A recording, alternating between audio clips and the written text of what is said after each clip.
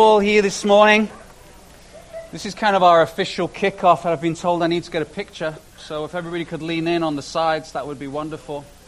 Okay, I'm going to do that, and I'm going to do that, and then I'll figure it out later. All right, done. Praise God.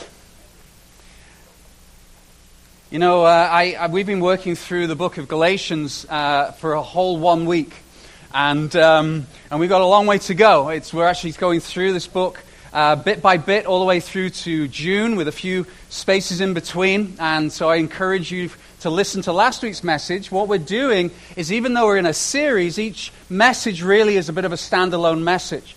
And so this week, we're going to get into some things in this next passage that I'm believing, whether you have been a Christian for a long time, or whether you are just thinking about Christianity, or you don't have a clue and don't care, I'm believing that there's going to be something in this message that will hopefully speak to you and make you think a little bit. So I'm going to start by reading the passage from Galatians. Galatians was written by Paul. He wrote 2/3 of the New Testament. Paul's history was colorful. He actually was brought up in the religious leadership of the time. He was a zealot. He was very passionate. He was very, very smart, very clever, and also was party to killing Christians before he himself became a Christian. But then after he became a Christian, he went ahead and started to write letters to the churches that he planted. And Paul became a Christian very quickly after Jesus went back to heaven, and so his insight and his revelation, as we would say, is very, very interesting, very smart, very deep, and we can learn a lot from it. And so he's writing to this group of churches in Galatia, which is the southern part of Turkey, as we know it now, and they really were in an interesting situation. He'd started this church, and they were starting to drift away from the teachings of the gospel. And so we pick it up here in verse 6, and so this is Paul writing to the church, his friends at this church, and let's just read along with what Paul has to say here. I am astonished that you are so quickly deserting him, that's Jesus, who called you in the grace of Christ, and are turning to a different gospel. Not that there is another one, but there are some who trouble you and want to distort the gospel of Christ. But even if we or an angel from heaven should preach to you a gospel contrary to the one we preach to you, let him be accursed. And we have said before, so now I say again, if anyone is preaching to you a gospel contrary to the one you received, let him be accursed. Let's pray. Father, we thank you for your word. And Lord, I pray that over the next few minutes, that Lord, that you would enable us to get insight into what is going on in this passage. Lord, I thank you that as a pastor and as a preacher, I can be confident in your promise that says that your word will never return to you void, that, Lord, you will always be effective through your word. And so, God, I pray that you would use these words powerfully in all our hearts and our minds, but, Lord, in our spirits, that, Lord, you would bring change and conversion, that, Lord, that we would have our eyes enlightened to know more about you this morning. We ask these things in your name, Jesus. Amen. Amen. You know, the beauty of having been a pastor now in one church for almost 9 years is that stories that I have said 9 years ago, I can use now because the church changes, and, you know, we tell stories more than once for a reason. They're good stories. And so this story all started when Jack and Luke and Sarah and I and Zoe were heading over to a visit in Britain. Jack was very small. He was a toddler. At the time, he was maybe a couple of years old. And he was lively, like really lively. And for those of you who have had the joy of traveling on a plane with a toddler for 9.5 hours, there is no fun and joy in that at all. We bought the drugs. I'm not even joking. Whatever it takes. We pumped that kid full of Gravol right to the limit, and maybe a little bit more. And that's on video, and I don't mind confessing. And it seemed to have the opposite effect of what Gravol should have done. He was wired. When we got him on the plane, the noise he was making, we had bulkhead seats, we had the thing that you put into the wall to put in. It was useless. He was screaming and yelling. And so then, you know, marriages just get closer in those moments, don't they? You just get more loving and more caring. And and more gentle, especially in those tense moments. And so Sarah and I were having discussions of a certain nature and trying to get this kid to be quiet. We just plugged the other two in, just plug them in. This is maybe 12 years ago, so we had the apparatus, just plug them in, and they were sat quite happy. And Jack was going nuts. And the cabin attendants were doing great, and things were just not good. Like a couple of hours in, I managed to get Jack to go to sleep. You could almost hear the whole plane go, oh, wonderful. And I laid him at my feet because he was too big to go in the crib thing. I laid him at my feet, and he was fast asleep. And babies just immediately become amazing when they're asleep, don't they? Just like, oh, this is so lovely. Get our meal. It was nice. The cabin attendant came along, and she said, they really shouldn't. You're not allowed to put him there because this is an emergency exit. And then she paused and went, "That's fine. Just leave him there." Okay, good. Thank you. She must have seen the look of panic in our faces. Please don't make us move him. So the meals were coming out. It was lovely. Sarah and I were sipping wine, juice, non-alcoholic, obviously. Just reminding ourselves of how beautiful and wonderful our marriage and everything. And look at him, he's so lovely. He's just angelic. And so she was coming, any more wine or, orange juice or anything like that. And I said, yeah, I'll have an orange juice. And so she gave me an orange juice. And I don't know what happened, but I grabbed hold of this orange juice and it slipped clean out of my hand and hit him square on the noggin, like boom. Covered him in sticky, cold, wet orange juice, and he erupted with an energy that we'd never seen before. I mean, he just went crazy. And so the discussion started again, and he just never settled down. It was brutal. It was absolutely brutal. One slip, one tiny little slip created this confusion and chaos and just heightened energy. It just was not good. One slip, I don't even know what happened. I have no clue. And it's amazing how the smallest thing can have such a massive consequence. And this is what Paul is saying here in this scripture.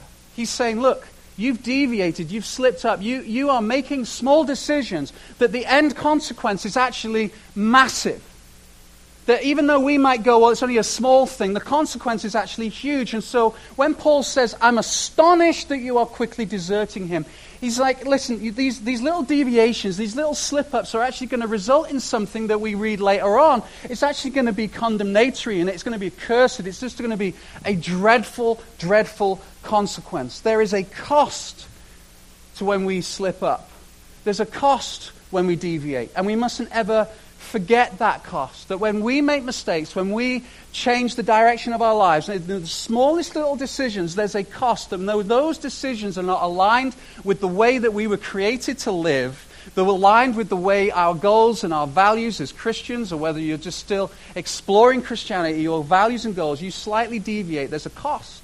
There's a cost in your life. There's a cost in other people's lives. There was a cost for Jack. There was a cost for us. There was a cost for this whole plane. The smallest little slip has a cost. You see, Christianity makes amazing claims. Amazing claims. Like if you actually take the time to read the New Testament and start looking at the promise, and the strapline to our series is Galatians and its power and promise. You look at the power that comes through Christianity and the gospel. We're going to get into that. But you look at the promises. The promises are amazing. They are literally otherworldly. They are things that every human on this planet is striving for. It's the reason that we buy what we do, the decisions that we make, the places we go to, the things that we direct our lives to, are not in them terminating on those things themselves. We're looking for something else. And the Bible says that through Jesus Christ we can gain those things that we strive for, whether it's fulfillment, whether it's love, whether it's acceptance and belonging, if it's joy, not happiness, deep joy. Joy is irregardless of what's happening in your life. Happiness is connected with what's happening. So regardless of the circumstances, there's a deep-seated joy. Christianity promises that. Jesus promises that. Freedom, purpose, forgiveness. All these things and so much more is part of the package, if you will, that comes to us as a Christian, the power and the promise of becoming a Christian, is given to us when we accept Jesus, when we hear the call, just as we've heard from these wonderful young people this morning. And so Paul is saying, I am astonished that you would think about going in a different direction other than the gospel of Jesus Christ. That's why he's so dogmatic. Now, you might be coming to Christianity from the viewpoint, well, actually, I think Christians are arrogant. And you know what? That's okay. Maybe we're so dogmatic that you think we're exclusive, that how do you know that you've got the corner on faith? What about all the other faiths? You see, there's a really interesting word in this in this first passage. You actually read it 5 times if you include verse 10. And it's this word here, gospel. Now, if I was to ask the average person what gospel meant, they might even think, gospel music. But that word gospel has been chosen by Paul for a purpose. So here's what I want to suggest to you. We all have a gospel that we're banking on. Every one of us. Every one of us has a gospel that we are basing our belief, our life, our values, our goals, our dreams on. In other words, we have a gospel that we're hoping will bring all that which we're striving for to us. So I want to suggest to you on a kind of a 50,000-foot level, there are basically 4 ways, 4 worldviews, 4 gospels that we have as humanity, doesn't matter anywhere in the world, and we fall into one of these. Okay, the first one is the secular worldview, the secular gospel. That's the eat, drink, and be merry, for tomorrow we die. There is no God, so who cares? I came from nothing, I'm going to nothing, and there's nothing in between. It's we came from whatever, we're going to whatever, and so whatever goes in between. I'm just going to live life well, I'm going to live life hard, I'm going to be kind, I'm going to be generous, all those good things. But there is no God, so I'm just going to press on. That's the secular mindset. That's the secular gospel. I can do this. I've been given everything I need inside. I'm empowered. My own identity. I am enough. I can do this. And it sounds great. Until you find out that actually you're not enough, and it isn't enough, and you haven't got enough power, but we'll come to that in a second. But you are banking on that being true. Now, apart from that being problematic in everyday life, logically and philosophically, that lens, that gospel, that worldview doesn't work either. Because most people who fall into this category would believe in evolution and would believe in the idea that the strongest will kill off the weak. And the reality is that we're not wired to be secular. Because pure secular mindset says, I am centered, nobody else matters. Which is contrary to evolution. If you actually look at evolution in its essence is that the weak will die off for the strong. I am strong, the weak will die off. That's the essence of evolution. But the challenge with that is people who would call themselves secular are still striving for things that are not secular, i.e. they're still striving for the good of somebody else. Or that we're seeking things that actually seem to be wired for more than just being secular. It's an uncomfortable place to be, but it's a gospel. The second is the religious gospel. This one, and I'm not including Christianity in this for a second, even though Christianity is a religion. Religious is the idea that I'm going to work hard for a deity, and that deity is going to bless me. The secular mindset is I'm going to work hard for me and for my own, and life will bless me. This is I'm going to work for a God, whatever that God might be, and it will bless me. Okay? The third one is the more agnostic. This is I'm hedging my bets. I'm not sure, but I'm not going to dismiss it just in case. It's almost like a combination of these two together. I hate to say this, and I say it lovingly with some sadness. A lot of Christians fall into this area. That they're actually believing that they have everything in of themselves, that they can do life without Jesus, while at the same time claiming that they believe in Jesus. And the result is actually a kind of a messed up thinking. This is where the Galatians were heading. This is where a lot of Western Christians head. They wouldn't call themselves agnostic, they call themselves Christians, but they're actually combining the secular and the religious. Agnostic is still that I'm going to work hard in order for life to bless me, or I'm going to work hard in order for a deity to bless me. But either way, it all hinges on me, on what I do. But agnostic is that there's something out there, And then we have Jesus. And I've separated it out for a reason, because Paul separates it out. Jesus himself separates himself out.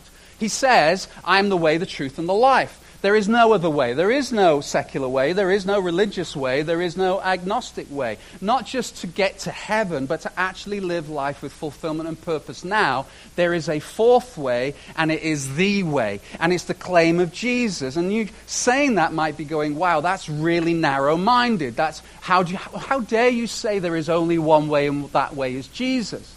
But the reality is this, is whether you're in 1, 2, or 3, you have a gospel that you're preaching to other people and saying that that's the way as well. So you can be atheist and you can be going, this is the way to live. Oh, so it's okay for the atheist to be narrow-minded about the way, but it's not okay for the Jesus believer to be narrow-minded and say it's the way. So we're all kind of evangelizing other people regardless of where you are on that list. You might look at that list and go, I don't fit. I could fit you in somewhere. Could fit you in somewhere. There's some commonalities. See, Paul uses the word gospel because this word gospel is very, very interesting. It actually comes from a word that in the Greek means messenger of news. So what happened is the Greek armies, they would leave their cities and they would go and fight the enemy. And because they were in the world that they are, there was no communication between the army and the city. Now, for us to understand what that would be like is that we in the city would watch the army leave, go over the brow of the hill and disappear, knowing they were going to war. Immediate anxiety would set in. Because if they lose, we die. If they lose, we become slaves. Because that's what happened in that ancient era. And so you can imagine the anxiety would raise because I want life. I don't want to be a slave. I don't want to be condemned. I don't want to be cursed. It all hinges on that army going over the brow of the hill. So if there was victory, what the army would do is send back a messenger, which is where we get this word gospel from. And they would bring the gospel news, the good news. The news, hopefully, that they had won and that somebody else had won your fight. And you receive the victory. That's good news. And so you would receive this news into your life, hoping and praying that it was the news that would bring life, not death. That's where the word gospel comes from. And so if you put that into our talk this morning, here's what you get. You get this idea that we all have a gospel and we're hoping that it's going to bring us life. We're really hoping that it will bring us the thing that we all desperately need. And we look to the brow of the hill, and we hope that the messenger comes and proves us to be life-filled. So the basic question has to be, is your gospel up to that? Is your gospel able to bring you that which you are desperately seeking, or is there a cost to the gospel that you are believing in?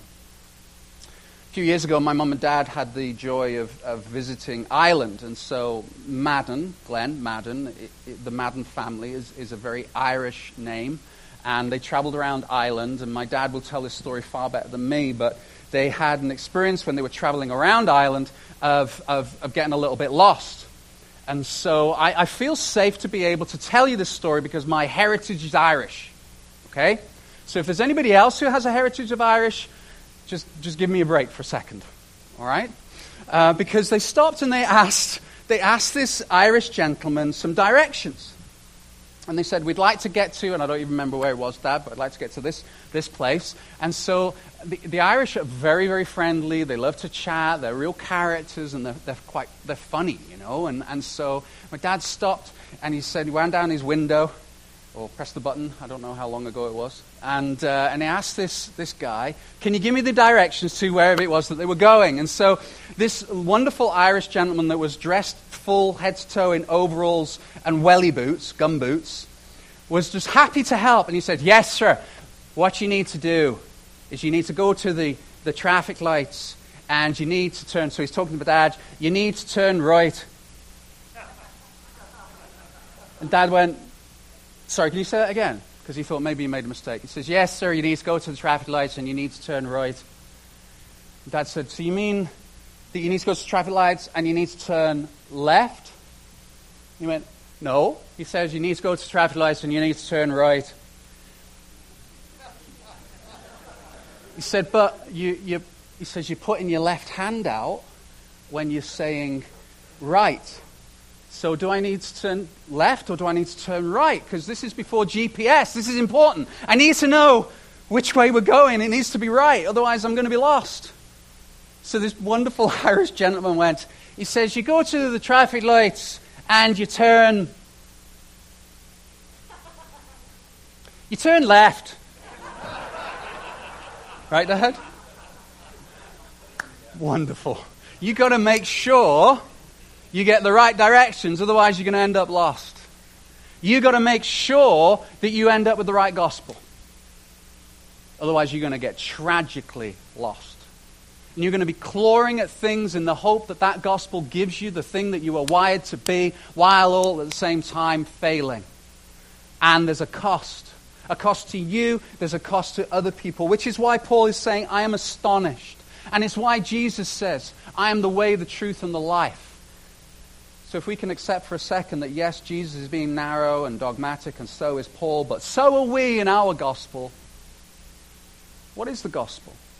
What is the reason why Paul is saying this is the only way? What is the reason why? What is the reason why we have these wonderful young people coming up and saying, I'm dedicating my life to Jesus? What is the reason why we come in here on Sundays and we worship and praise Him? What is the reason why that as Christians we get up in the morning and we spend time reading the Bible and we spend time praying? What is the reason why we tell other people about Jesus? Why do we do that? Because we believe it is the way, the truth, and the life. And if it truly is the way, the truth, and the life, the way, the truth, and the life, then how can we ever keep it to ourselves? But it doesn't answer the question, why? Why do we believe that? Why? Why are we going down to the beach and baptizing people? Because all baptism is a symbolic visual of what's happened on the inside, that they go under the water and it's saying that the old has gone, and as they come up, the new has come. What is the gospel? Number one, God created the world and He loves you. Christians, this is the gospel. Friends who are just on a wonderful journey, this is the gospel. God created the world and He loves you. Jesus said God loved the world. The John 3:16, you see it at football games. For He so loved the world that He gave His only Son, that God created the world and He loves you. There is so much I could unpack in it, but I haven't got the time. But the reality is, the truth is that God loves all people, and that includes you. But Glenn, you don't know what I have done. You don't know where I have been. You don't know what's been done to me. You don't know what I have done to other people. You don't know what I've said. You don't know what I've seen. You don't know the broken cost that I am feeling in my life. And by the way, those words don't just come out of people who are struggling in life. Those words come out of people who are the most affluent in life as well. That there is this cost that is felt inside every one of us. And yet God says, I love you. And we find that hard because of maybe the way that our dads treated you or whatever it might be. But at the end of the day, the whole of the Bible starts off with the message of that you are loved. But Glenn, you don't know what I've done. I'm not worthy of that. You need to understand that God's ability to love somebody is far more infinite and bigger than we can ever imagine. See, we love conditionally. You do this, you do this, you do this, I'm going to love you. Whereas God doesn't love conditionally. He says, I brought you into being, which is why the greatest tragedy that people believe, one of the greatest tragedies that people believe, is that somehow you were an accident. They were just a bunch of chemicals that were brought together at the beginning of life. And life existed accidentally, and maybe even you were an accident. You are not an accident. You are loved. I'm watching the documentary right now on Netflix, and I highly recommend you watch it. It's absolutely brilliant. It's a 4-part or 5-part documentary about Bill Gates. Watch it. It's fascinating. This guy, I had no idea. I just thought a computer nerd who's done reasonably well for himself, but, you know, I had no clue. The capability that man has mentally is just unbelievable. Unbelievable. And I said to Luke at the middle of the episode, we were watching it together, I said, I would be amazed if he doesn't believe in God. Because you cannot know as much as he knows without coming to the point of going, there's no way this is an accident. So I Googled it. I actually went, ironically, given that I was watching a Microsoft program, I went, hey Siri, is Bill Gates a Christian? Like that. And I have hearing aids. And Siri is answering me right now in my ear from my phone, and I'm not even kidding. My phone is right there. Look, Christianity, look. That's a first. She's still going on. All right, thanks, Siri. Yeah, you can write that down, Lyndon. I know you'll remind me of that in 30 years' time. And sure enough, Siri told me that even though I would say maybe hasn't a saving faith, but he has a faith in a creator and a designer and goes to church regularly, believes in God. Because that's where you get to. God created. God loves you. The whole message of Christianity is that there is a God who personally cares for you and has a desire for you to know him. Which is why Paul says, I'm astonished that you're deviating away from this. Because what could be better? What gospel are you following after that could be better than this? What gospel are you following after that is not going to bring condemnation and curse upon you in comparison to this? You are loved. You were created. You are not an accident. And his love is infinitely greater than anything you can bring to him in your past. Infinitely greater. Number 2. All of us have sinned. Every single human, including you. It became popular in church about 20, 30 years ago not to mention sin or God's wrath or needing to be saved from anything. We took crosses away. We didn't want to offend people. The problem with that is that's not biblical. The Bible is filled with examples of broken people sinning just like you and me and having no way of doing anything about it outside of God. Every one of us has sinned. Every one of us is a sinner, which is why there's statements like this that our culture doesn't like, but it's true. And we know it to be true deep down inside. We just don't like talking about it or admitting it. Romans 3:23, for all have sinned and fall short of the glory of God. All. You know what all means in the Greek? All. Every one of you. Every one of you. And every one of me. We've all sinned. Christians believe there's a standard outside of themselves, and we sense it. We believe it. Even if you are not a Christian, you know there's a standard. Otherwise, you have no capability of saying that is wrong. Because if you don't have a standard to which you're pointing at to compare it to, then how do you know it is wrong? Even the most heinous crimes, how do you know that's wrong if there's no ultimate standard? God is the standard. That's what Christians believe. That's why Paul said, why would you stray from this? What are you going to do with that sin? What are you going to do? Because there's a cost. And you're going to have to deal with it here, now, and in eternity. What are you going to do? Well, I just think my own way is better. That is a gospel that is deviating away, and the ultimate reality is it's going to cost you, and it's going to cost those that love you around you. All people are loved by God and have sinned, and that includes you. That includes you. And when we get to that point, when we realize that there's nothing we can do, which is why my wonderful Chinese son got to that point. And we actually saw it happen before our eyes. It was amazing. It was like sometimes you have to try really hard. And you need to understand that, and I'm speaking about him, hopefully not embarrassing him too much, but he was closed, like uninterested. Until one day God said, hey, through his Chinese aunt, hey, maybe there's something to do with this. Maybe start asking some questions. It was unbelievable. But he said, and I could see he was choking back tears. He said, I know I have sin in my life. And you see, that's where you have to get to when you realize there's nothing you can do it. You don't grow out of it, you just get better at it. Right? Good at hiding it. Kind of. One of our mutual friends was a young pastor. And he was sent to somebody's house to go and visit them. I've told this story before. And he's visiting this beautiful house, and it's owned by an older couple, more affluent, wealthy couple in the church, and they got beautiful furniture and white cream, thick pile carpet, and Andy was on his best behavior because he didn't want to mess this up. He's a young guy, and he was just visiting them, doing a pastoral visit, and things were going really well. He invited them in, and in Britain, as odd as this is, it used to be that when you went into somebody's house, you don't take shoes off. You do more so now, but at that point, you don't take your shoes off, which is a bit odd, really, but that's the British way. And so Andy goes in, and he sat, and they said, would you like a cup of tea? And Andy was like, oh, yes, please, that'd be lovely. So Andy sat best behavior on the edge of the couch, because he didn't want to sit all the way on, because he might mess it up. This beautiful room. And they both go off to go and make tea, and he sat there, and he becomes aware of this aroma. And he's like, oh. And he looks down, and he sees brown marks going across this white carpet all the way to his feet. Now, before you get offended, there's lots of mention in the Bible about poop. So if you're offended by that, I'm on safe ground. Okay?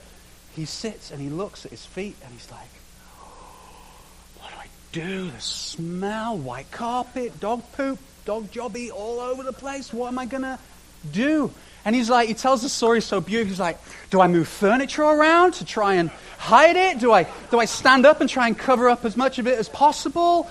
Do I just run? Do I just book it out of here? Maybe they won't notice that I was ever here. And he sat there, and they come back in. He said, I am so sorry. He said, I brought dog jobby into your house, and I got no way of dealing with it. And they were lovely. They said, it's fine. Don't worry about it. And because this used to happen quite often in British homes, I seem to remember, because it doesn't happen so much here because people are very diligent about picking up their jobs. Isn't it awkward? I've just got to go there for a second.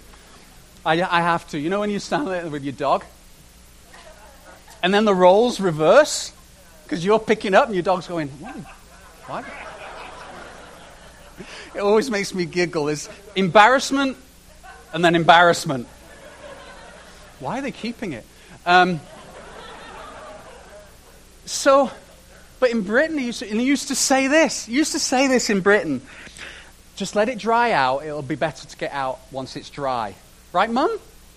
She's nodding. That's what you go, what? So anyway, they were fine. The reality is this, is we've got all that sort of stuff all over our lives. You go, what? We have stuff that we're hiding. We have stuff we want to run from. We have stuff that we're frantically moving the furniture of our lives around in the hope that nobody will notice what's actually going on inside. If my kids can look this way, if my job can be this way, if my communication, if my looks, my fitness, whatever it might be, I'm going to move the furniture around in the hope that actually the stink that's going on inside won't be noticed. And what are you going to do with that? What are you going to do? Because there will come a point when the cost of moving the furniture and the cost of just trying to run and hide will not be good enough. Because the reality is, the next part of the story is that God is just as much as he is loving. Now, we read the Bible and go, loving God, loving God, loving God. Oh, God is so loving. It's like great big Uncle God in the sky. Like, God is just so caring and loving. He would never punish us for our sins. He wouldn't do that. How could he ever do that? The reality is that the very same place that we go to read about a loving God, and you will read it in here, absolutely, also talks about a just God. A God that will say, I cannot let this go because by letting this go would make me unjust and therefore not perfect. So there has to be some punishment, for the sin to be forgiven, there has to be justice. And I explained last week about the courtroom drama. Do you remember God the judge and us in the dock and our sin? And God would not be a just God if he just went, oh, forget it, it's fine. But Jesus comes in because the wages of sin is death. And if you don't believe in eternal death, think about death now. Think about that time when you just feel like, I don't know what to do with this muck that's in my life because I haven't got enough furniture to shift around on it.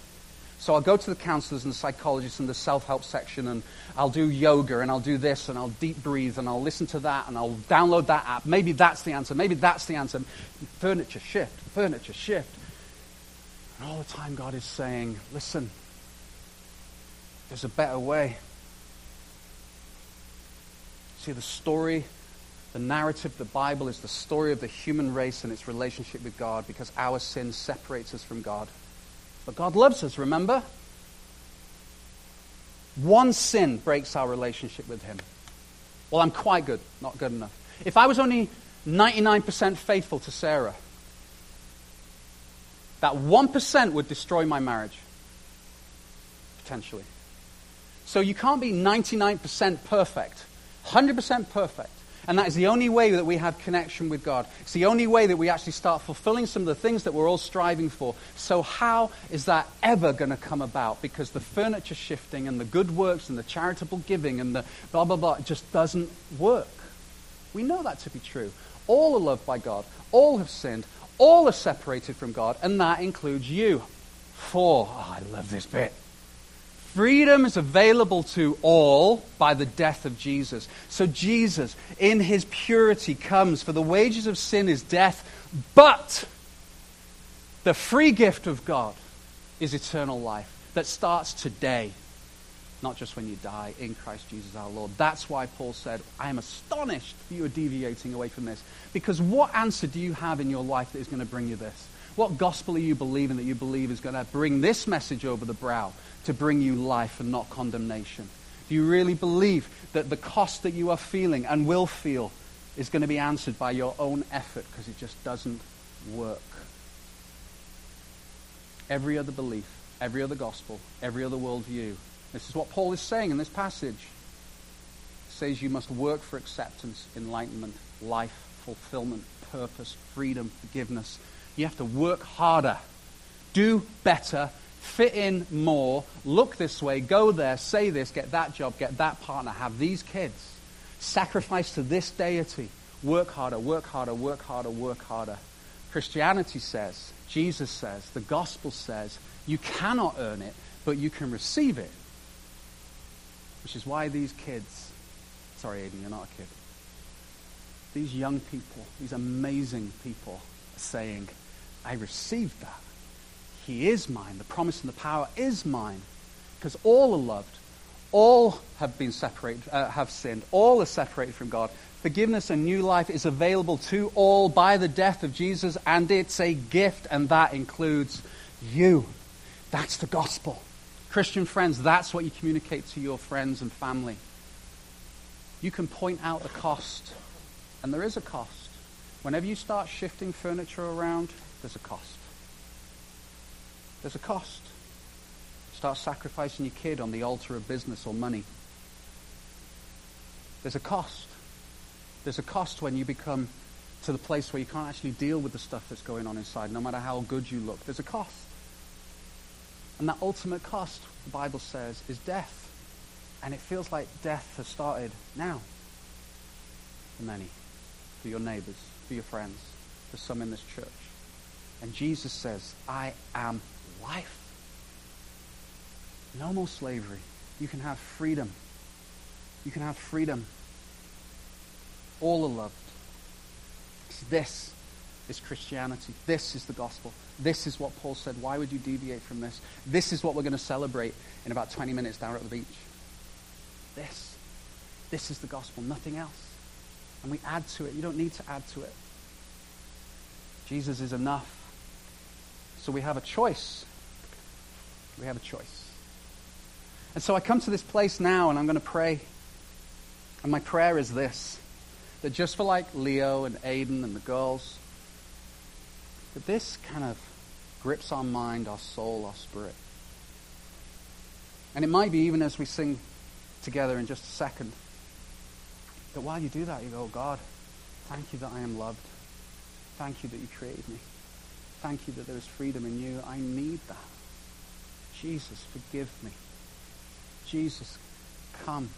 Promise and power, come. Because it's a gift, you just need to receive it. It's so beautifully simple and yet eternally powerful. The power and the promise of Jesus Christ as shown through the gospel. Don't ever deviate from it, Christian friends. Don't add to it. Don't change it. Stick with it. Worship it. Celebrate it. Pray it. Read about it. Share it. Oh, let's pray. Dear Lord, I thank you that I can be confident in declaring the truth, the way, the life of you, Jesus. I thank you, Lord, that you never fail us. But Lord, my prayer, my heart as a pastor, as a friend, as just a human being, Lord, is that more and more people in the Kelowna area and in this area, Lord, would come into a realization that the gospel they are chasing lacks power and brings cost. That Jesus, that you would be our King. You would be the one that we worship and bow down to. And so, Lord, I pray now as we sing together, Lord, declaring the truth, declaring the gospel, that, Lord, that you would speak to us, that, God, that you would draw men and women and children to yourself, even as we sing. And, Lord, as we go and we celebrate baptism together, I pray that that would be a powerful moment. Hallelujah. King Jesus, we love you. Let's stand together.